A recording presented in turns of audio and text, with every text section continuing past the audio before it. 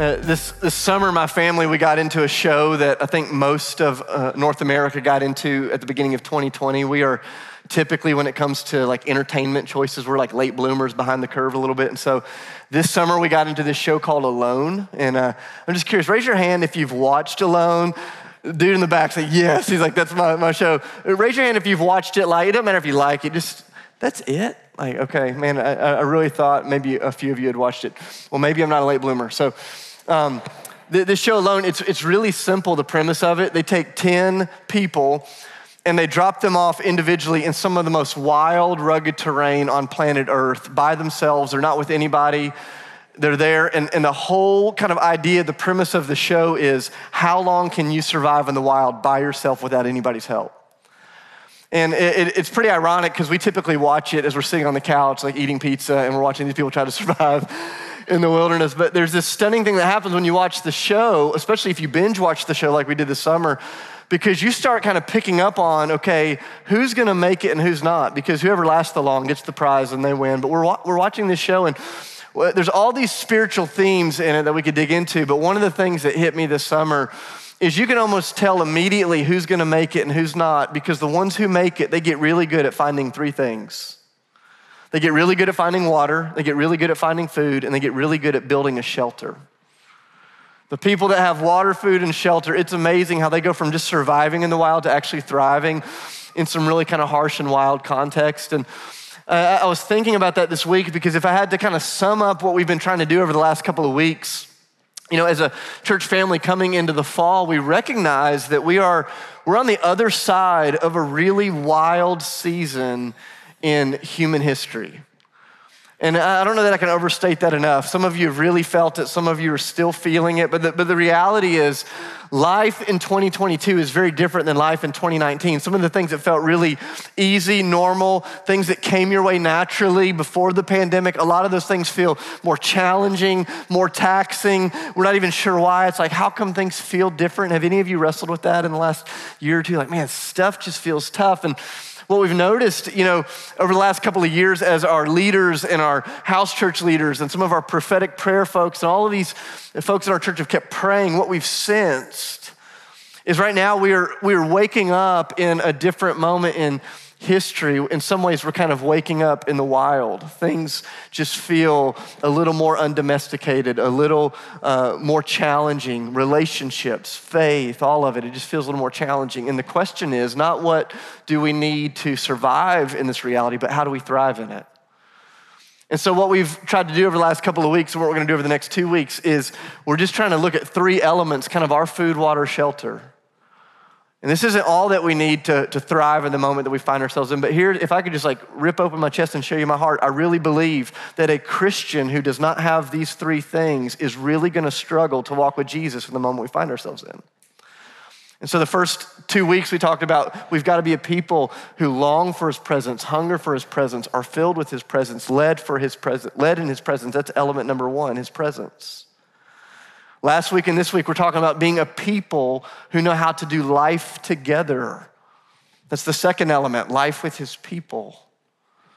And then the next 2 weeks, we're talking about what does it mean for us to pick up the mantle of God's purposes in our lives? That you're not here just to exist through your 9-to-5 job and save up a little money and buy a second house and enjoy vacation or get through college or get a girlfriend or whatever it is. Like, God's got a great purpose for your life. And so, you know, we're kind of going, hey, as we find ourselves in this wild moment, what are these kind of three non-negotiable elements that we need to thrive? We go, we want to be a people who are all in with his presence, all in with his people, and all in with his purposes. And so last Sunday, if you were here, Aaron talked kind of on the macro level, the big picture level about how we do life together. And this morning, I just want to bring it down to the ground a little bit and go, no, really, how do we do life together? Like as the people of God, like I'm not just asking you, like how do we show up here occasionally, but like how do we really do life together in the ways of Jesus? And I love Hebrews chapter 3 because you see just the genius of God and his design and everything that he has. Look at Hebrews chapter 3 with me. We're gonna start in verse 12. Just 3 verses this morning. And there's so much wisdom in these 3 verses, no way we can unpack it in the next 20 minutes. I wanna encourage you to wrestle with this, think about it, memorize it, talk about it, really search this out in your own life over the next week or so. It starts like this in verse 12. He says, see to it In other words, pay attention, take note, see to it, brothers and sisters, that none of you has a sinful and unbelieving heart that turns away from the living God. But instead encourage each other daily as long as it is called today, so that none of you may be hardened by sin's deceitfulness. We have come to share in Christ if indeed we hold on to our original conviction firmly to the very end. I want to read those 3 verses again. Look at this. This is the word of the Lord. This is not my wisdom. This is not some idea that we've come up with. This is the inspired, authoritative, ingenious ways of God. I just want you to soak into this. Listen, verse 12, he says, see to it, brothers and sisters, that none of you has a sinful, unbelieving heart that turns away from the living God, but encourage one another what? Somebody shout it out. Encourage one another daily, as long as it's called today, so that none of you may be hardened by sin's deceitfulness. We've come to share in Christ if indeed we hold on to our original conviction to the very end. For those of you that take notes, I just want to give you kind of a simple framework to think through what he's talking about here. He's going to start by saying, hey, as Christians, we have to wrestle with a sobering reality. That's kind of the first part of the framework. And then he's going to give us a really simple remedy to kind of push back against this reality. So a sobering reality and a simple remedy. I want to start with the sobering reality. If I had to put it on a headline, here would be the headline. As followers of Jesus, unless you guard and grow your zeal for Jesus and your love for Jesus and your passion for Jesus and your commitment to Jesus, unless you guard and grow that in the context of community, your love for Jesus will grow cold.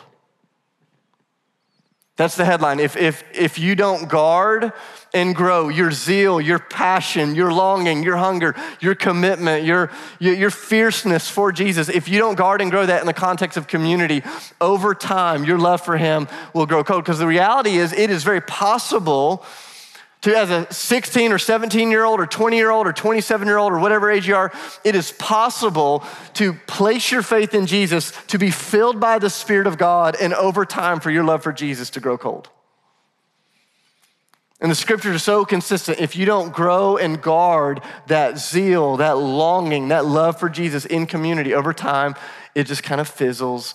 It sort of fades. Look back at verse 12 with me. I love this. He says, see to it, brothers and sisters. This is the audience. He's not talking to an unbelieving world here. He goes, those of you that are in Christ, filled with the Spirit of Christ, longing to make a difference with Christ. He goes, hey, this is the audience, brothers and sisters. He goes, see to it. And then he begins to just kind of speak into this really sobering reality that it's possible for you to be a follower of Jesus and for your love and your zeal and your passion to fade. And I'm not gonna ask you to raise your hand. I don't want you to think about your roommate. I don't want you to think about your friend. I just want you to think for a moment. Have you ever had a time in your life where the word of God, the life of God, the longing of God for you just kind of fizzled? Where you'd sit in places like this. Maybe this is your story this morning. You're sitting here and you go, I'm here because a friend brought me, and you're halfway tuned out. You're like wondering how long until I'm done, and I'm not up here to entertain you or to kind of make you feel good. I'm just saying, how many of you are sitting here right now and you'd go, hey, if I'm honest, like my love for the Lord is kind of on the downward slide? How many of you have seen this in your friends? You've seen this in your roommates? I was having lunch with a good friend of mine recently. He and I were sitting in Chipotle and in his late 20s, and I'm like, hey, what's been stirring in you in this season? And his eyes just filled up with tears, and he said, here's what's been happening in my heart is he goes, I'm hurting because so many of my friends along the way, they used to burn hot from God, they used to long for God, they used to want to be marked by his presence, and there's just this cooling off that's happening in our friend group, and I don't know what to do about it. Can you relate to that?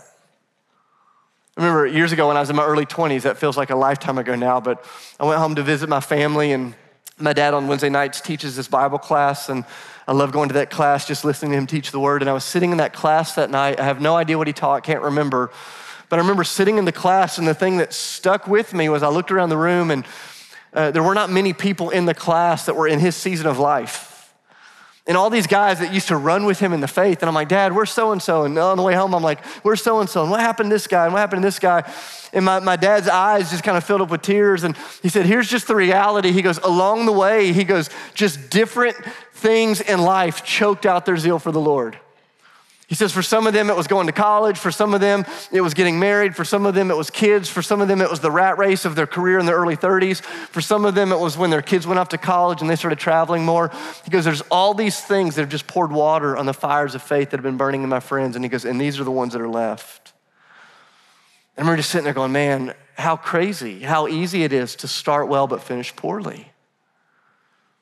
And there's just this reminder here. And I know this is kind of like a downer. You're like, man, why do I hear this? I want to be encouraged. I just want you to wrestle, though, with the sobering reality. You see this in your friend groups. You see this in your college campuses. You see this in your own heart. You see this in your life. It is possible to start well and to finish poorly. And I love this. He says, watch out. Look back at verse 12. He says, watch out. See to it, brothers and sisters. And he begins to define the way that this works, the way that we find ourselves slipping into this sobering reality. And he gives us kind of 3 layers of the heart here. I'm just going to move through it quickly. You'll have to explore it on your own. Because this is the way that it works, just kind of 3 layers. Layer number 1, he goes, you don't want to have a sinful and unbelieving heart. Now, I know we live in like a really politically correct world where it's like, ooh, that's so harsh, that's not cool. But it's important for us to just stop and go, hey, did you know it's possible to be saved in Christ, but to yield yourself to a sinful, unbelieving heart? Are you aware of that? How easy that is to still happen? In the original language, it's really powerful because the way that he's describing the heart here, he's going, this is not this evil heart that like wakes up in the morning and decides, I'm gonna rebel. The heart that he's describing here is a heart that is distracted, a heart that's overly committed and busy, a heart that is chasing after worldly pleasures, a heart that is interested in Jesus, but only in a secondary sort of way. So he says, hey, here's how you watch out for a life that grows cold in the Lord. He says you have to watch out for a distracted, numb, overly occupied heart. Layer number 1. You keep going in the verse, though, he gets down to the next layer. He goes, that distracted heart. Look down at verse 13 with me. He says, it sets you up to be easily deceived by the enemy. Guys, I wish so badly I could just take this truth and just like stick it in the depth of your heart. Because here's the reality. I want you to just implant this on your brain and never forget it. The devil will always overpromise and underdeliver when it comes to the things he puts in front of you. Sin overpromises and it underdelivers every time. Hey, it can satisfy this, it can satisfy this, it can satisfy this. And I love this. He says, when your heart is distracted and numb and overly consumed with the things of the world, suddenly you become more prone to be deceived by the ways that the enemy is enticing you. I remember about 1.5 years ago, one of my closest childhood friends, he'd been in this long season of just growing cold towards the Lord, distracted, kind of numb. We kept trying to warn him. We saw all of these things in him. And it was in the midst of his numbness, in the midst of his wrestling, that all of a sudden this girl at his work, who he's not married to, shows up and she starts just giving him a little bit of attention. And all of a sudden, we just start hearing her name pop up in conversation, and we're going, whoa, hey, this is dangerous. This is not the place that you want to go. And all of a sudden, we just saw this thing that was bubbling up in him. And I remember one night he calls me, and he's just wrestling with, in his mind, pros and cons of what are the pros if I leave my wife and my kids and go with this woman. And I'm going, there are no pros to doing this. But what I was witnessing was my friend who over the years was distracted and numbed and deceived. And all of a sudden, the enemy comes with a little bit of bait. And we warned and we pleaded and we wept, and he went right down that path anyways. And a few weeks ago, he called me. He's about 1 year into the poor choices that he's in. And he goes, man, I don't know how to find my way home. This is the way it works. This is the sobering reality. My friend never in a million years woke up and said, hey, this is the year I destroy my marriage and my children and my relationship. Like, we never wake up thinking that. But it was just the subtle allegiance that he made with a heart that was numb, with a heart that was cold to the Lord, with a heart that was distracted, with a heart that was unfocused, that led to him being easily deceived. And then the third layer, you look down in verse 13, he says, so that your heart is not hardened by the ways of the enemy. See, the enemy wants to kill, he wants to steal, he wants to destroy everything that God's doing. And the way that he does it is he tries to get you isolated and alone, out of community. He tries to turn your heart towards distraction and numbness so that he can deceive you. And once he has deceived you, he will try to destroy you, and that destruction leads to your hardness. In our backyard, we used to have this amazing backyard, and then in COVID, we made the mistake of buying a dog. And I don't know how many of you bought dogs in COVID, but we got a dog, and he's awesome. We love him. But he's just murdered my backyard. And no matter what we try to do, that yard is done. And so still in our vanity, Sydney and I will pay someone every fall to come aerate the yard and to power seed that yard. But there's this area right along the fence where he runs up and down the fence every day because there's a dog on the other side. And the ground there, it is rock hard. It is this little just dirt trail, and there is nothing we can do to get seed to grow there. And what's crazy to me is this place that used to be fertile and soft and receptive, all of a sudden can't produce anything. And this is the warning of the scriptures. The warning of the scriptures is when you get outside of community and you let yourself grow numb to the Lord, get distracted by other things, you open yourself up to deception, and in that deception, over time, your heart becomes hard to God, and you find yourself in places like this, sitting with your friends, hearing the scriptures, hearing worship, and you go, it just doesn't do anything for me anymore. A heart that used to be soft gets tough. Now, if that was the end of the sermon, that'd be so depressing. It'd be so depressing. It's like, all right, that's it. Let's all go eat at Ruby Tuesdays and pep ourselves up. Like, I'm joking. You guys would never eat at Ruby Tuesdays. You guys are too cool for that. Like, you food snobs. I know who we are in Nashville. JK. Hey, if it ended there, here's the sobering reality. Over time, your heart grows cold. Man, that'd be so depressing. Guys, that's not our destiny. And it's not God's desire for you. And I love this, out of this simple reality, out of this sobering reality, he gives this really simple solution. And this is what I was kind of warning you about before I started preaching. The solution feels so simple, we're really tempted to just write it off and ignore it. It feels so obvious. But here's what he's gonna say. Here is the simple solution. Get in community, watch each other's backs, encourage each other every single day in the Lord. He's gonna go, what is the remedy? What's the solution against that sobering reality that our hearts go cold over time? He's gonna say, hey, you get in community, like actual community. You stay in that community with other people. You look out for what's happening in each other's hearts. And he goes, and then you encourage each other every single day. I want you to see this. In verses 12 through 14, every single command, every single statement he makes is to the people of God, plural, not the people of God, singular. And so although this applies to you as an individual, he's not writing to a bunch of individuals sitting in a coffee shop drinking a $6 pour over, wrestling with how they live faithfully with Jesus in the midst of a wild world. He goes, I'm writing this to you, plural. Every time you see it, it's plural. He goes, this only works in the context of community. And you need each other. It's fascinating to me that Jesus, the Son of God, filled with the Spirit of God, sent to earth to bring the kingdom of God, the very first thing that he did in his ministry was what? He started a community.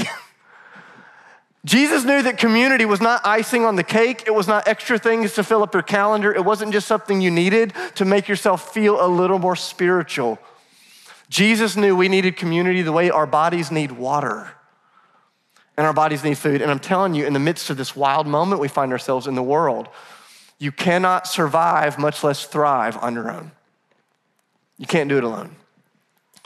And he's gonna say, hey, here's the simple remedy. It starts in community. Like, you're gonna need each other.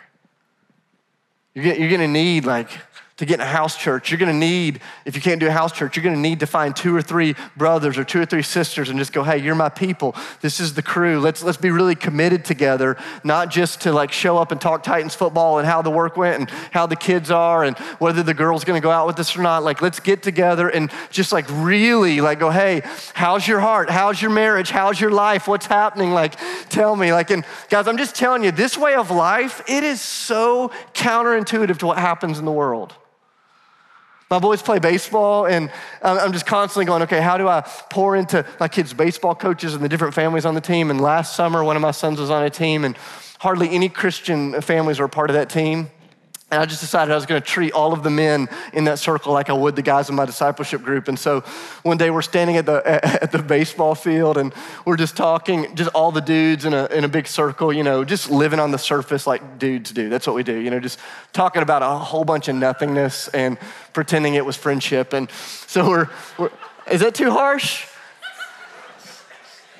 Pretty real. It's like, I kid you not, this is a confession. The number of times that I've hung out with a dude for like 2 hours and I come home and Sydney's like, how's his wife? And I'm like, I didn't even know he was married. Like, we never even got there. Guys, we can live on the surface. It's crazy, but I'm standing there in this group of dudes at the baseball field, and I'm like, Lord, I just want us to have depth here. And I'm like, guys, how's your heart? And the guy's like, what are you talking about? How's your marriage? How's your walk with the Lord? And the guys are like, how do we kick your son off the baseball team? Like, you're gonna ask us these questions every week? Like, what is this, We need community. We need each other. But man, it's hard, it's countercultural, it's different. He goes, this is the simple remedy. You get in community. And then he begins to show us what we do in community. He just gives us two quick things. Number one, he says you watch out for each other's back. You watch out for each other's heart. Look back at verse 12, the beginning of verse 12. He goes, hey, see to it or pay attention. This is not a suggestion. This is not a gentle, kind of probe from the scriptures. Like, hey, you should try this. He goes, no, this is a command. He goes, you got to pay attention to each other. You got to watch out for each other because the world you live in is just going to beat the snot out of you. It's going to beat you up. It's going to wear you out. And you got to watch out for each other's hearts. I think about the way that I've seen this in my own life. The last couple of years, we've had the same house church for 2.5 years. We're multiplying out this fall, starting new groups. So I'm sad that group won't get to be together. But for the last 2.5 years, a small group of people, we've got together every Tuesday night. And one of the guys in that group is a dear friend of mine named Lucas. Lucas is amazing. He and I do life together. We walk together. We pray together. We ask each other the difficult questions. But I remember this one night after house church, everybody's leaving and he's kind of lingering, which kind of let me know that he wanted to talk. And so I didn't know what he wanted to talk about. Everybody left and he said, Dave, can we chat for a minute? I said, yeah. He said, hey, tonight you said something and it just made me wonder what's going on in your heart. Are you doing okay? And guys, I'm telling you, it's amazing to have a friend like that. It's amazing to have a friend that is so close you can't fake them out.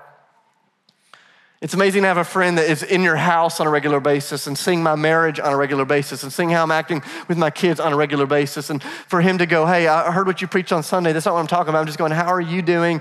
And what I was experiencing in that moment was a friend who was close enough to watch out for my heart.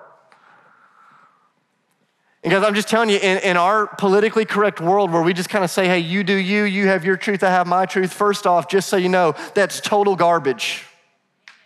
That's total garbage. It's not gonna help you in life. It's not gonna work.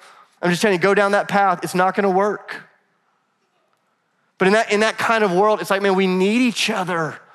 And we need people that love us enough to go, hey, I see something in you that is concerning, and I wanna just ask you about it because I care about it. He says, here's the way that you fight off that sobering reality. You get in community, you look out for each other, you watch each other's backs, and then number 3, he says, you encourage each other what? Shout it out. You encourage each other. Come on, you encourage each other what? You encourage each other daily. I'm just telling you, Sunday morning church and getting together once a week in a small group and answering random questions about the Bible and then going about your way, that won't help you in the world we're in. You need more than this. You need the life of God being pumped in you and through you through other believers.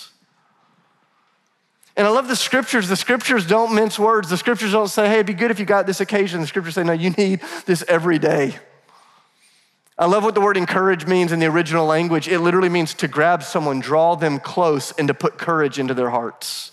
Now, I don't know how to do that in a way that won't get you arrested, but I want you to think about it metaphorically. He's saying, hey, I want you to grab someone, bring them into community. Once again, metaphorically, but you're bringing them near, and then you're putting courage into them. Courage to believe the word of God, courage to obey the word of God, courage to walk in their identity as followers of Jesus, courage to live beautiful countercultural lives in the midst of this wild world we find ourselves in. You are grabbing people, bringing them in, putting courage in, and he says you need it what? You need it daily.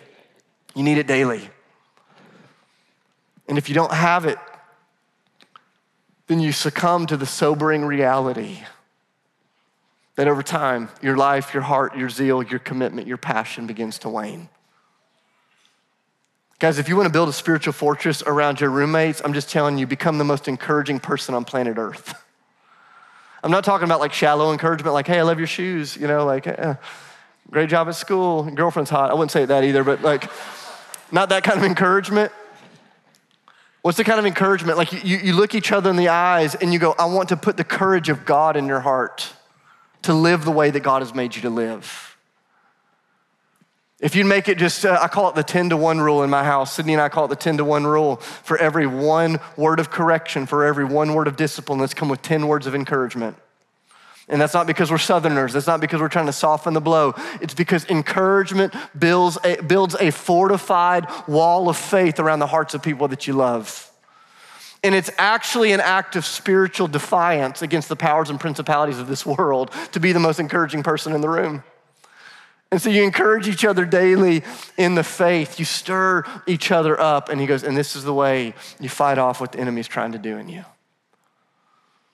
I remember when I was in high school, I had a pretty small youth group that I was a part of. But in that small little youth group, we went to more than 20 different public high schools. And I remember we got this new youth pastor, and he was trying to figure out how to keep us strong in the midst of the world that we were walking in. And he was like, man, I don't know how to do this. And so what he did was he paired us up in groups of twos.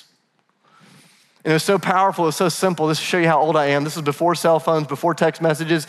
And so what we'd do in our groups of twos, every morning before we'd go to school, we'd call each other on a landline. Do any of you know what that is? Like you'd pick up this plastic thing, punch numbers, you talk, it'd go through a wire to somebody else's house. I mean, amazing technology. And we'd call each other from a landline, and we'd take 5 minutes every morning and just read the word of God over each other. We'd pray for each other and ask for strength as we went into the world. And it was crazy what would happen. We'd draw each other close every day. We'd pour the courage of God into each other's hearts, and then we'd go out into the mission that he made us for. And guys, I don't care whether it's a house church or a discipleship group or a friend group or the person that's sitting right next to you. I'm just telling you, until we redefine our understanding of what it means to be a part of a church together, it can't just be, this is a building we show up to once a week. It's gotta be, these are the people that I'm running with daily as we chase Jesus.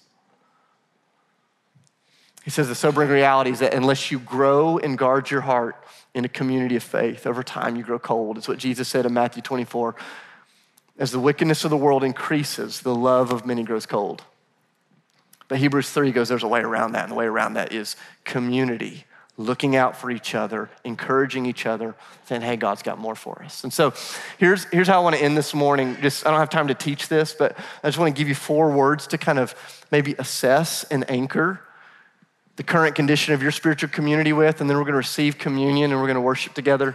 But just 4 simple words as we think about how to live out Hebrews chapter 3. And here are the words: proximity, frequency, intimacy, and intentionality.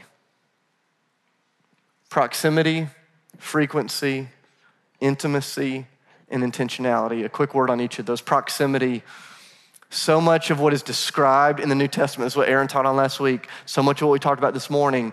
It's possible for it to happen in a large setting like this, but it really happens across the coffee table, in a living room, in a close relationship. And I'm just telling you, unless you're in close proximity with other men of God, other women of God, it is easy for your love for Jesus to grow cold. And so part of this is about proximity. How do we get close to each other? The second is about frequency. A crazy study was done in the early part of the 2000s, about 20 years ago.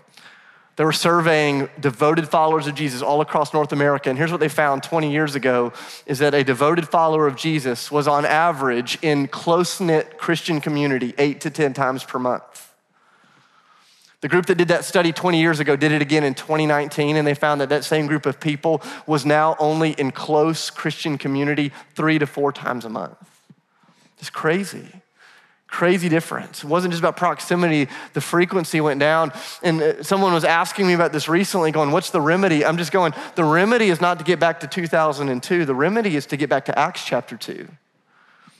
Where the people of God, convicted by the beauty of Jesus, filled with the Spirit of God, went, man, we long to be together. We're gonna talk together. We're gonna come together as often as possible because we believe this is where life is found. And so Hebrews chapter 3, we live this out. We live this out in proximity, in frequency, and in intention or in intimacy. Intimacy is number 3. In other words, we don't come together and live on the surface. Those conversations aren't bad, but we come together going, hey, let's go deeper. Like a bunch of you are jumping into house churches this week. You have a choice when you show up. Do you show up on the surface or do you come ready to go deep? It's intentionality, it's intimacy. The last one is intentionality. Every one of us, we want a friend that would get our back and pour the courage of God into our hearts. But I'm just telling you, something would change if every one of us just said, hey, no matter what anybody else around me chooses to do, I'm gonna be the most intentional friend in my friend group. I'm gonna be the one that when everybody else is cynical and jaded, I'm gonna be hopeful and I'm gonna be encouraging. I'm gonna be the one that is pumping the life of God by the way that I speak and the way that I live into the lives of people that are around me. And so I just wanna challenge you. I just want to challenge you to go, man, how do you live with this intentional focus of, I just want to put the courage of God in the life of people around me? The world that we're kind of waking up in on the other side of COVID, it's crazy, it's wild. Things don't seem to work the way they used to. And for survival, I believe in the faith is not about food, shelter, and water. I believe it's about God's presence, his people, and his purposes. And I think it's a really good moment for us to just stop and go, okay, Lord, do I actually have people that I'm doing life with? Here's my question for you. Like, who are your people? Like, who are your people? And how do you allow the Lord to take that deeper? So let's stand up together. I want to pray over us. We're going to receive communion this morning. And communion's the first place where we're going to step into this. And we're gonna practice proximity. We're gonna come close to Jesus together. We're gonna practice frequency. We do this every week. We're gonna practice intimacy as we confess our sins in our hearts. We're gonna be intentional about pouring encouragement into each other. There's gonna be some men and women that respond better. We'd love to pray over you. But I wanna encourage you, as you receive the bread and the cup, come back, circle your chairs up, take as long as you need to pray, to talk, to share, and let's see what God might do. Father, thank you. Thank you for the genius of your word. Thank you for the wisdom of your ways. God, would you help us to move beyond simply hearing your word to actually being doers of the word, to living it out. God, there's some in the room this morning who they have tried community so many times, they've been so hurt by it, so wounded by it. They're so gun shy of getting in community that being alone actually feels like a better alternative to taking a risk again. God, my heart just aches for my brothers and sisters that are in that place. Would you send to them just one spirit-filled, God-honoring friend that will show them life in community once again? God, send them a friend. God, for those that have work schedules and things that don't allow them to get in a house church, allow them to find 2 or 3 friends. Starting today, God, like intentional conversations that will give us space to watch each other's backs and to encourage each other in the ways of Jesus. God, we need each other. Help us to live communal lives in our overly busy, programmatic world. Help us to choose community.